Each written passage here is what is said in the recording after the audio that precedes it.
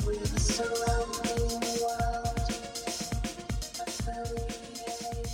herzlich willkommen, bienvenue, namaste to our guests and interviewees, Ritika and Eleanor, and welcome back to our dear listeners at Software on Design Talk. We're Maria, Adit, Roshna, Celine, and delighted to have you on our podcast today. The first question that we want to ask you is, can you tell us a little bit about yourself and about your background, your experience? Hi everyone, thank you for having us. I have worked in telecom and banking domain projects, and I developed my expertise in business process management, which is essentially helping organizations streamline their business processes to achieve more efficiency. In my telecom domain, I transitioned through various roles. I was a developer first, then I went on to become the tech lead and the solution architect. My responsibilities basically included development, requirements gathering, designing and solutioning for customer requirements, as well as grooming the junior associates. This project was basically, it started out as a waterfall model and then it transitioned into an agile DevOps. In my banking domain, I was again a part of the business process management team, and we were trying to integrate workflow management into our systems. Here, I was the senior developer, and I worked as an automation tester as well. This was a purely agile project, and it was the first time experience for me. And yeah, this has been the journey so far for me. Cool, thanks, Ritika. Hey, I'm Eleanor. I'm a software engineer at Microsoft. So I've been working at Microsoft for about 2.5 years now, so ever since I graduated college. So in college, for my undergrad, I actually did natural language processing and computational linguistics, that kind of area. But since starting work, I've been working in the Windows group at Microsoft. So the specific area I work in is app compatibility. So basically, it's our team's goal to ensure that as Windows is being developed and as it's being changed and iterated over, that we're not breaking compatibility with everyone's favorite apps, and that you can still use all the apps that you know and love. So yeah, that's my background. We heard that both of you are actually working using Scrum, and we'd like to know a little bit more about that, like daily practices you do that favor the agile development. What would these practices be on a day-to-day basis? So I can divide the Scrum practices into 3 parts: pre-sprint, during sprint, and post-sprint. In the pre-sprint phase, we basically have various Scrum planning calls wherein we decide the capacity for each of the developer and also pick up the stories that we want to work on for the next sprint. During the sprint, we basically have a 10-minute stand-up every morning wherein we tell our statuses, what we did in the previous day, what we are planning to do today, and whether we are facing any challenges. And post sprint, basically we have sprint retrospectives wherein we review our sprint, we check what we had initially decided and what we actually delivered. We compare that, and we also see what went well for the sprint. And yeah, those are the Scrum practices that we follow. Yeah, we actually do very, very similar ones. So again, similarly, we do the same kind of planning process where we decide what kind of work we actually want to get done this iteration. We meet as a team and decide that, and then everyone goes away and figures out their estimates for each story point that they have. And then during the iteration, we also do like a stand-up every day, again, talking about like what we did yesterday, what we're going to do today, and if we have any blockers.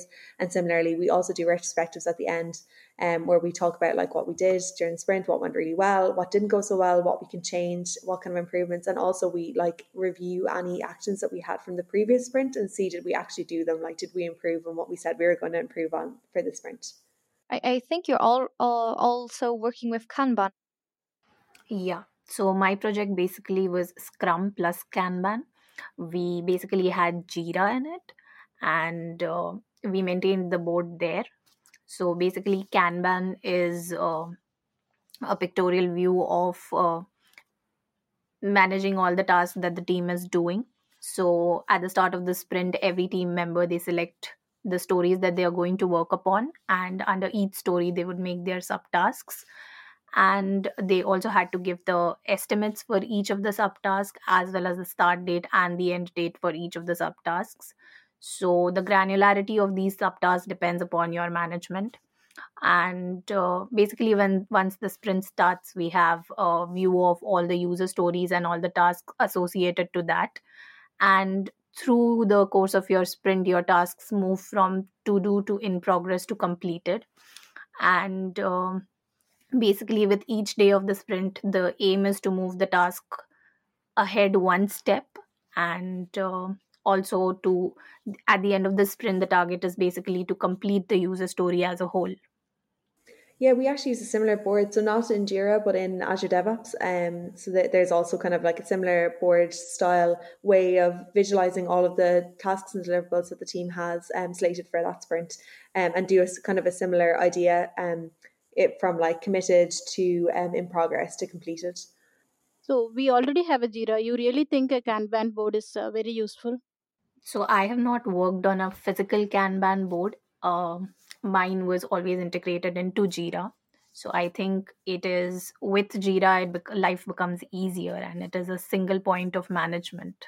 Yeah, we actually used to have a physical board. So we used to have like a wall in the office, like a whiteboard wall that we wrote up all the tasks and deliverables and use like post-its to move the tasks across from each state.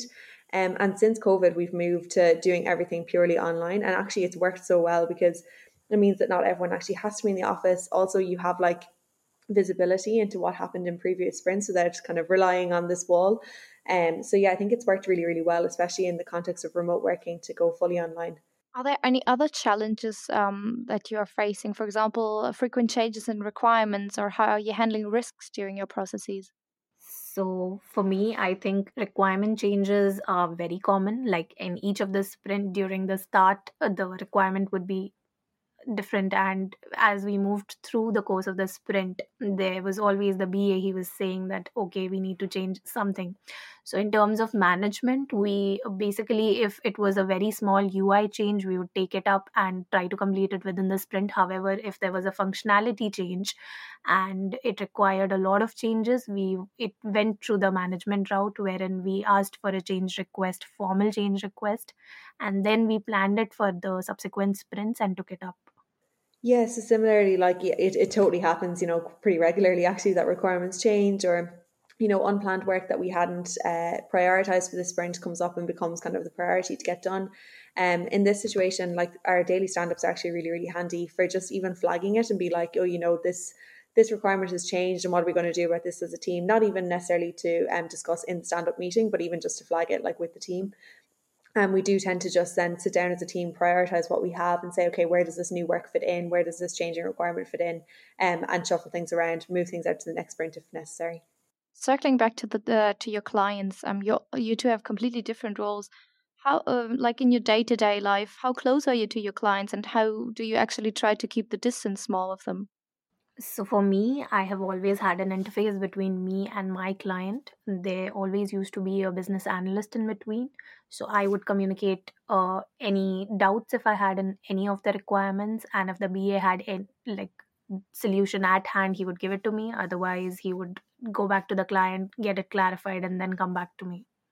For us, so I do have like quite a lot of interaction with our clients, and working in a big international company, like a lot of our clients are actually based in America. So, in order to keep the distance small, what I found kind of in terms of practical terms is that you have to, kind of keep your afternoons free, which is when you're going to have a lot of calls with people based in America. And we have frequent meetings with our customers in America. Also, something I found is that like it really helps to be super comprehensive and thorough in any email communications you have with people working across time zones like that, especially with your customers, to make sure everyone's on the same page and you're not wasting entire days, just asking follow up questions. It's something I found really helps to keep that distance small. Were there a situation wherein you have to respond to your client's requirement and you don't have enough time to check with your team, but you have to give an answer? So how did you manage it? So for me, I have not directly communicated with the client. I worked majorly on the development side. So I basically only interacted with the business analyst. Yeah, so even though I do have a lot of interaction with clients, I think that it really doesn't happen all that often that it would just be me interacting with the client and I need to give an answer to something right that second. You know, we really do have a very kind of team centric way of working, and there's nearly always time, you know, to ping someone or to ask someone to jump on a call with you, or equally just to say, you know, can I get back to you on this, and we're going to discuss this as a team. Also on the topic on collaboration, do you, for example, I mean, I don't know, I'm like a complete novice to software development, but are you working together on, for example, review methodologies? We've talked about pair programming. Is that something you're practicing? So for me, I've never practiced pair programming. However, talking about code reviews, so whatever we developed, code reviews were extremely important, and we had two levels of code review. So once the developer is done with his development, he would commit the code, and then two of the other peers would review it and get back with the comments. And we also had this mandate of having 80% code coverage, so it was quite strict in terms of reviews, and that helped improve the quality, of course. Yeah, so for us as well, I mean, like kind of the code review process is very important, and it's mandatory for every single piece of code that gets committed has to go through a review process. In terms of collaboration with pair programming, that's not something I've ever done before. I think it's really interesting, but it's not something I've done before. The closest I'd ever get to it is, you know, when you're ramping up on a project, say that you would work with someone else who's very familiar with it and spend maybe the first 2 or 3 days working with them, you know, and kind of to get ramped up and to get familiar with the code base before you go off on your own and do any new feature work or anything like that. We were talking just before we had you on the podcast. We were just talking about estimation as well. Tried out a game. How about forward planning? How does that work in your organizations? So, in terms of forward planning, during our current sprint, we always look up the user stories that we want to work for the next sprint. So, we always have around 2 calls in the present sprint to plan for the next sprint, and we decide on what user stories we can pick up and what is the bandwidth for other people, and that is how we forward plan.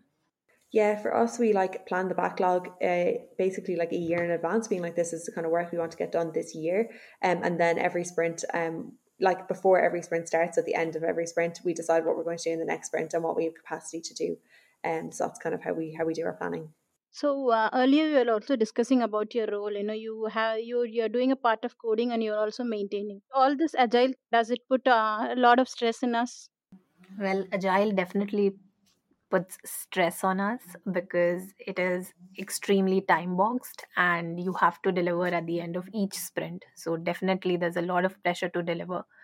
And but I think every method has its advantages and disadvantages, and you gradually adapt to the changing requirements. Yeah, I agree. And I think there's a reference in that question there to maintaining a service while also developing new code. And that's something, you know, that we do in my team. And it definitely can be, you know, quite a lot to manage at the same time. So the way that we kind of do it is that we actually assign a resource, so a DRI or a directly responsible individual who is responsible for all the kind of maintenance work, any live set issues, anything that comes in, any kind of like urgent customer requests that come in a given week, that DRI is responsible for that. So in that way, it kind of allows the rest of the team to focus more on their tasks, on their deliverables, and not have to cope with this kind of maintenance work and manage both. So that's the way that we try to reduce the stress and minimize the amount of stress. We also have another question concerning also the agile mindset, because we've talked about agile today a lot. What is your company doing specifically to promote the agile mindset? So my company, basically we transitioned to 100% agile within 18 months, and we had various agile coaches that integrated with all the projects to implement agile methodology in it. Apart from in terms of work, I think we are always prompted to learn more, upskill ourselves, because that is what is required with this fast changing pace. So yeah. Yeah, for us, I don't think I can really comment on like what the company as a whole is doing because it's so huge. But I think like within our organization, you know, everyone uses agile kind of methodologies, and all the reviews with like more kind of senior leadership within the org is on the basis of kind of what did you do in this sprint, in this iteration. So I guess that's kind of how the agile mindset is being promoted, in that everyone is encouraged to use it, and that's how reviews are done. If you could change anything, what would it be? Mm. Okay, in terms of agile, I would say that in Agile, we don't have time to design our solutions. We directly start with the implementation. So one thing that I would like to change is allot certain amount of time to think over the design and then start with the solutioning. Yeah, so I think for me, I mentioned already that we assign like a DRI to help with kind of cope with maintenance issues, lifestyle issues, all of those kind of things that crop up unexpectedly.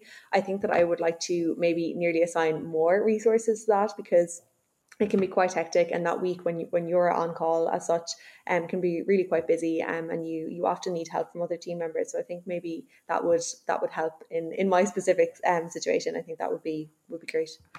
Why would one want to work in your company? Are there specific reasons you chose to work there? So basically, in terms of my company, I would say the growth opportunities and the opportunity to work in different domains, and plus the opportunity to travel around the world, since we are a very leading IT company. Apart from that, the management is very good. There's no I mean, you can go and talk to anybody and they won't stop you from upskilling yourself. Or yeah, I think that is my answer: the growth mindset and yeah, the opportunity to travel. That is what promoted me to work for the company. Yeah, I agree. I think that's so key. Like, and it's definitely what kind of attracted me to mine as well. Like that growth mindset. I think especially coming in out of like into the workforce straight out of college, the opportunity to learn has been like really key for me. And I think it's been like so enabled by working in my company. There's a big emphasis placed on learning. We have like a day every single month that's dedicated just to learning, where you spend the day, watching tutorials, doing Pluralsight tutorials, LinkedIn Learning, and we also like host like learning sessions between teams, where you say like, this is an area that I'm an expert in, or that I have a lot of knowledge in, and you would present that to other team members, so you can learn about like a lot of really kind of diverse areas in that way. And we also have like hackathon weeks where you can just literally take a week and work on any project that you want. And the learning opportunities through kind of activities like this are great. And I think that's been like the major kind of draw for me. On that note, I'd like to thank you both for taking part in the time to talk with us today, for sharing your knowledge and experience. I think that's very valuable for us as students. And we'd also like to thank our audience for listening in. This podcast was produced with the help of Alan Higgins and UCD Michael Summerfit Business School. Thanks for tuning in.